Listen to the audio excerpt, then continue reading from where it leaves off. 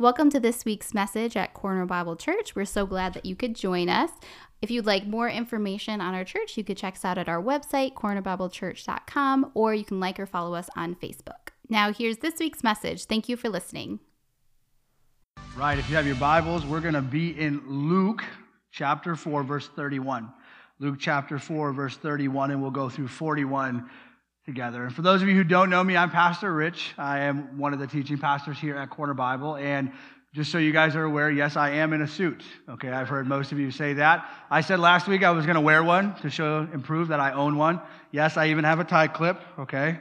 And yes, my watch matches my tie, okay? So when I get dressed up, I actually like it to all match, but here I am. So I never have to do this again. I think this is the first time in 7 years that I've been here that I've ever wore a suit. And so hopefully I can go another 7 years without anybody being offended. Actually, a lady was leaving. I think she was in this service, actually. Last week, we were leaving, and she goes, "Rich, I prefer you to wear your hoodie and your." Me too. So last week, we got into our text, and we've been in Luke for the last 3 months, actually. And what we're trying to do is pick apart this question, who is Jesus? Because as Pastor Mike articulated in the video, there has been so many things done in Jesus' name that were not actually of Jesus. Now, some of you might go, oh, but it's true. There's been a lot of wars, a lot of political movements, a lot of people that have proclaimed the name of Jesus without actually being under the authority of Christ. Sometimes we can do the same things. We can make promises, do things, say things that are actually out from the authority of Christ, that people know that we proclaim Christianity, so their expectations are that we meet what we said. How many of you are people of expectation? You guys have expectations of others? Anybody? Okay, we're going to try this one more time. Anybody an expectation person? There we go. Thank you. Now we're awake. Here we are. And those of you that are still stubborn, we'll talk to you after service. We all have expectations. I am a man of expectation. But as my wife has often told me, Richard, expectations are harmful. I ended last week with this very statement, that sometimes our expectations can distort the reality of our situations. Because I know personally that I've had some expectations that did not match up with what I seen in front of me, and it created conflict in my heart. Anybody else? And what we seen last week as we move into this week is Jesus is in Nazareth. Jesus has received the Holy Spirit. He went out into the wilderness. He had some ministry time, and now he ended up in Nazareth. And the people of Nazareth had expectation of Jesus twofold. This community is the community that had raised Jesus. They knew all about his birth, not the magical part, but the part where Mary was unwed. You see, not everyone gets to believe, and we see it in Scripture, not everyone really believes the story. Their expectation was, although this man spoke with authority, this is what the Scripture said, is this not Joseph's son? A little sarcasm, isn't this not the carpenter's son? Who is this Jesus? And then as he taught them and he said, hey, I'm reading out of the scroll of Isaiah, and here it is, I've come to fulfill this, they all of a sudden start to remember those things and their expectations for Jesus. Hey, we raised you. Do some more. You guys ever asked Jesus to do some more? He's done something really, really awesome in your life, and instead of being grateful, you're kind of like,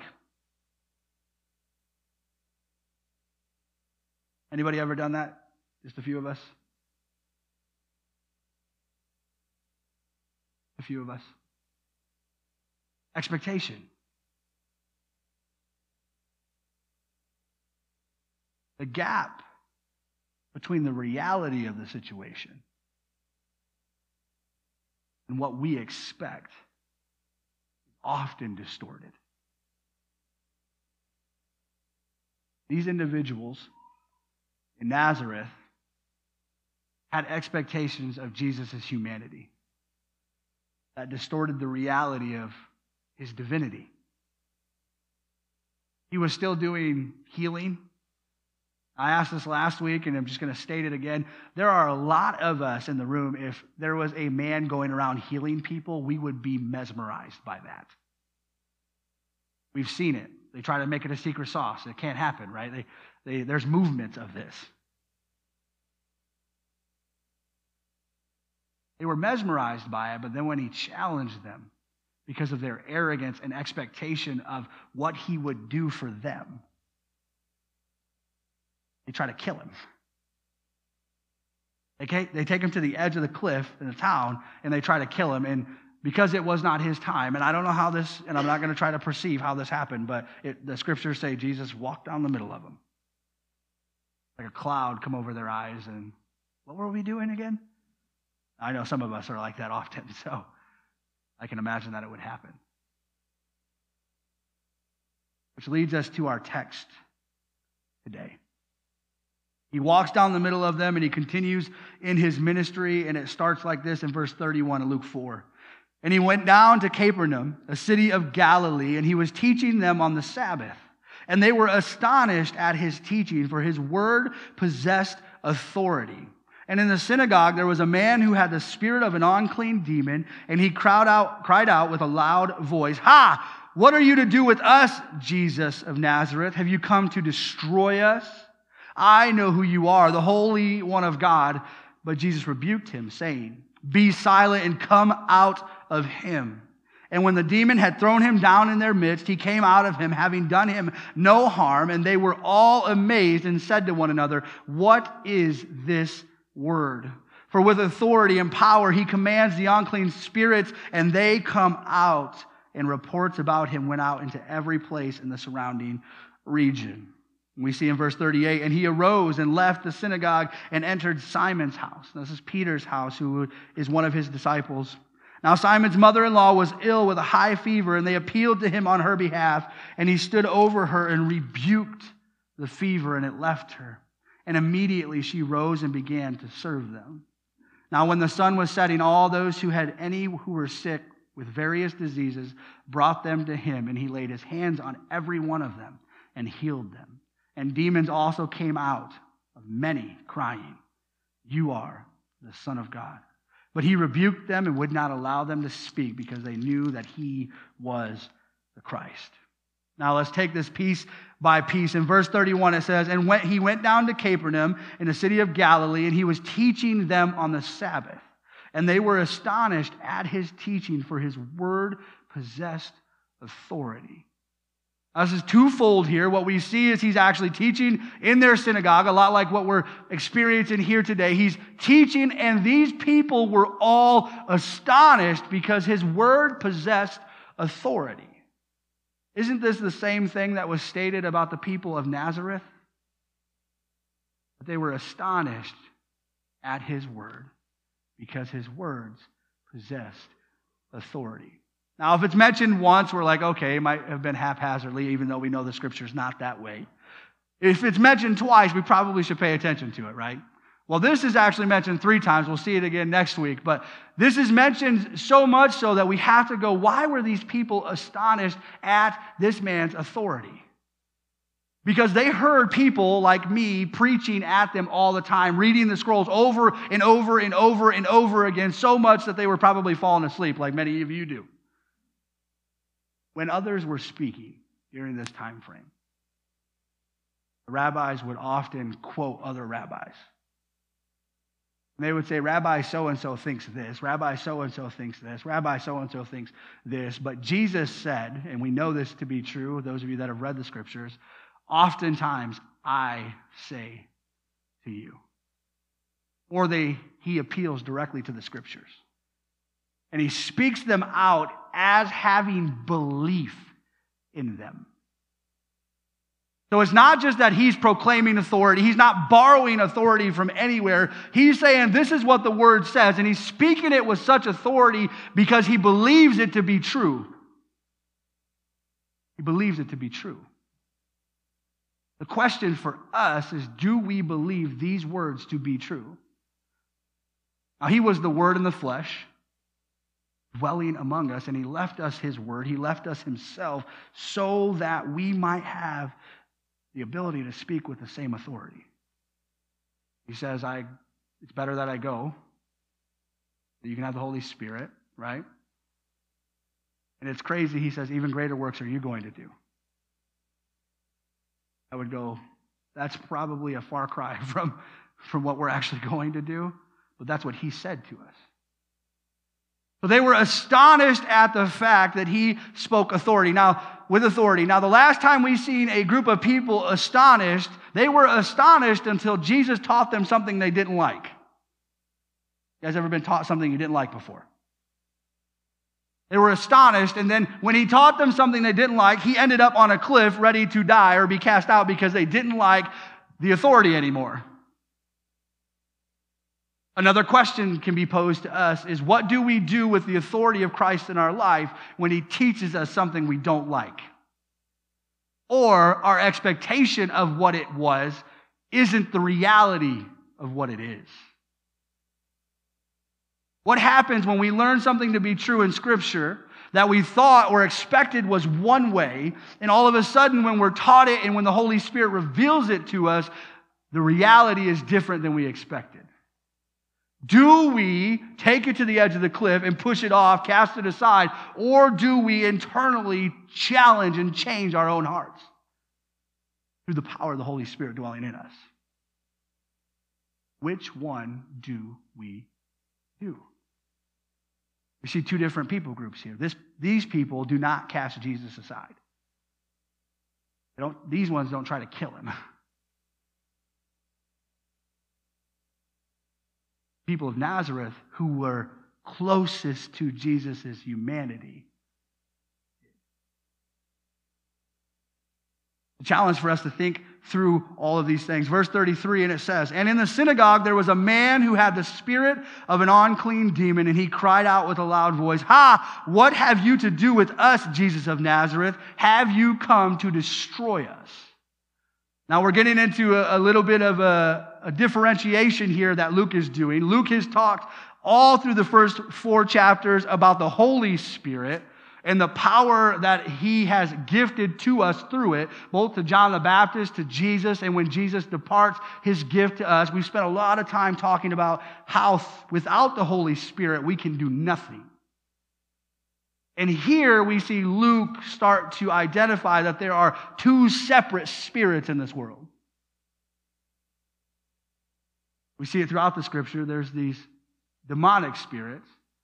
They can be this, they can be that, they can whatever. Okay, there's a lot of different thoughts on that, but we're seeing that there's 2 distinct voices that are battling for your and my affections.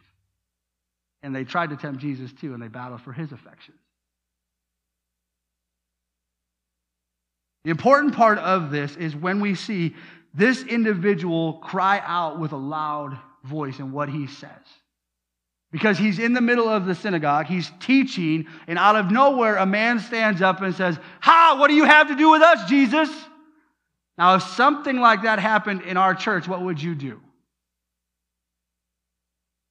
Some of you would throw things at people. Other people would say, "Sit down, fool, what's wrong with you?"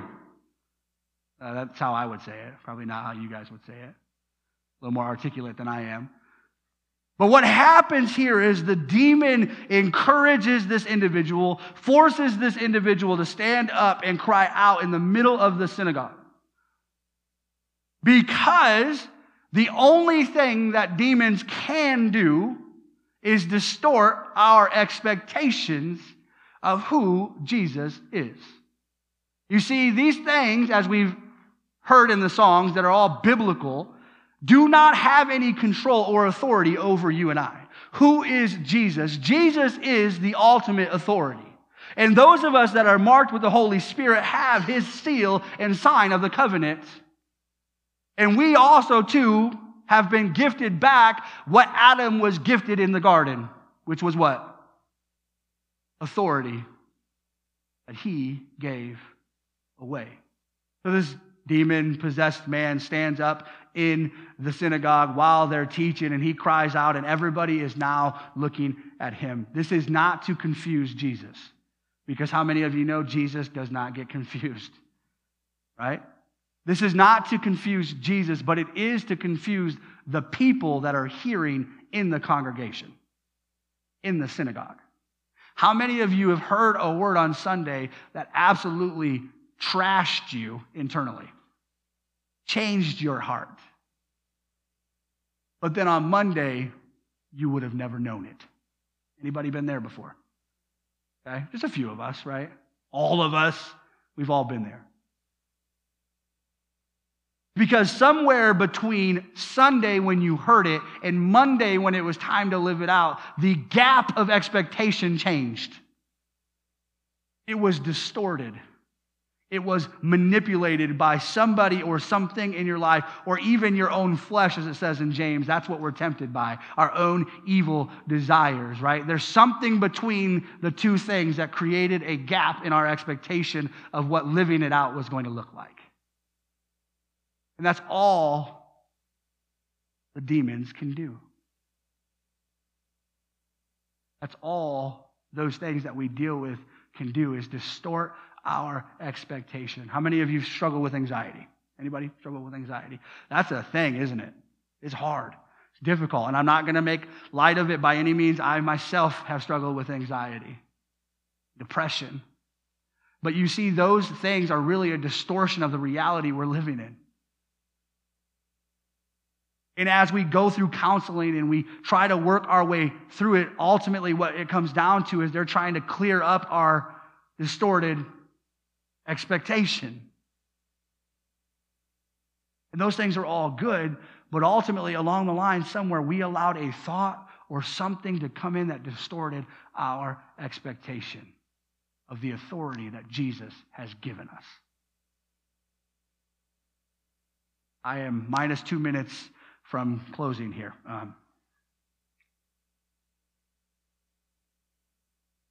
Have you come to destroy us?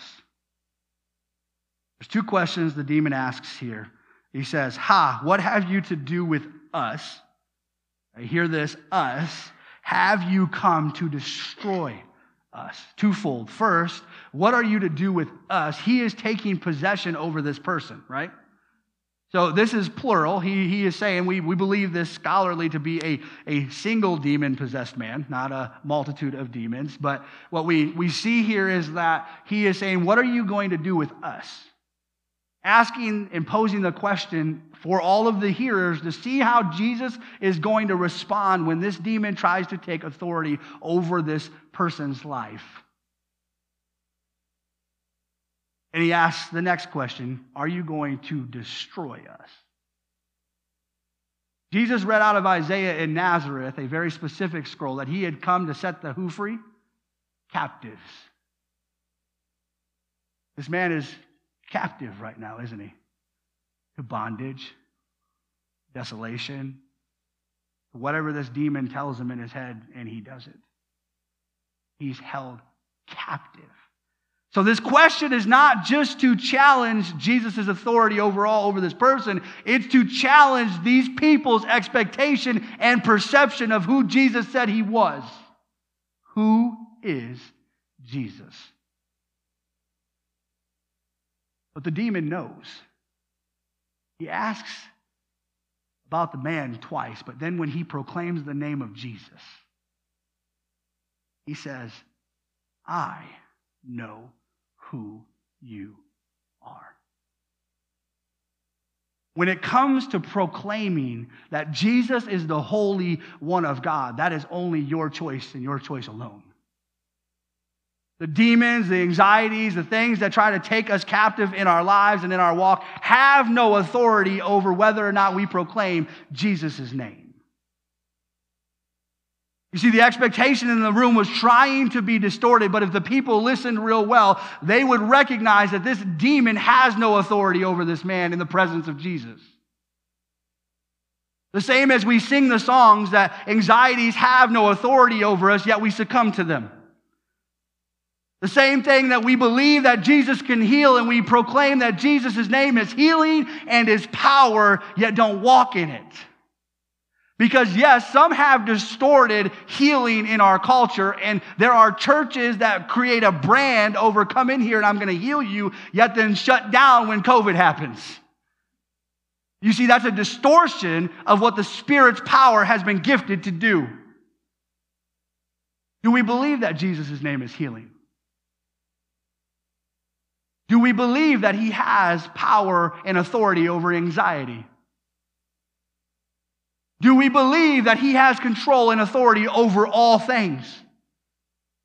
There's a distortion in our expectation. Because we say He can, yet we try to handle these things in our own power. We try to proclaim anything that we can except for the name of Jesus.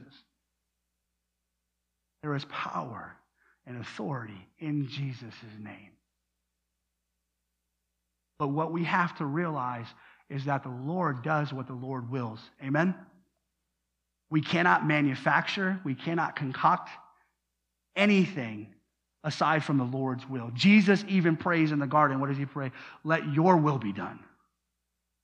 The high priestly prayer, the prayer that is spoken to His disciples, it all ends with your will be done. And if there's one thing I believe that we have to change as a people, as a church, is our expectation of His will versus the hoped for our own to be done. There's one young man, and I'll close with this, that I spoke with this past week, and we were working through some marriage counseling. And we've been just, you ever been in those times where you're just plowing through together, and you're just laboring together, and it doesn't feel like there's any light at the end of the tunnel? This young man expressed those things to me, and then all of a sudden, out of nowhere, he broke down weeping, and he said, I'm just afraid of God. Anybody afraid of the Lord? And I'm not talking about in awe of, just genuinely scared of what His will might be in your life. Okay, because in this young man expressed what I believe a lot of us won't say. He said, because I could pray that my car is broke down and I need a new one, and God could fix it by me getting a car accident and the insurance giving me a new one. Kind of like grossly out there, but God can work in that way, can't He? Some of us pray prayers like, please do it, but you're like, but this way? Anybody pray that prayer before? There's a gap in our expectation. Either you are a complete follower of Jesus Christ or you're the people of Nazareth. Capernaum and Nazareth have two separate impacts on Jesus' ministry. Nazareth people saw His humanity and wanted Him to be a genie, like they're potion makers of their culture. Do this for me. And Capernaum received it, was astonished by it, even though there was a demon-possessed man that tried to distort it. Their expectation was, Lord, your will be done. They realize there's power, there's authority in Jesus' name. And those things are true. But our prayer has to be, Lord, let your will be done. Church, do we believe that God can move? Do we believe that God can speak? We say yes, so let's not doubt it. And when He says, do something, let's, like we tell our children, you better get that done. Let's do it. Prayers must be, though. Can't say this enough. We cannot secret sauce this. We cannot make something bigger than it is. We have to pray, Lord, your will be done. Who is Jesus? Who is Jesus? Let's pray. Father God, thank you so much for our time together today, Lord. Pray for your clarity of our minds and wisdom to be able to continue to grow, Lord. Again, we're so grateful for who you are, Lord, and I pray that you would clear up distorted depictions of who you are, Lord, what you can do. In Jesus' name we pray. Amen.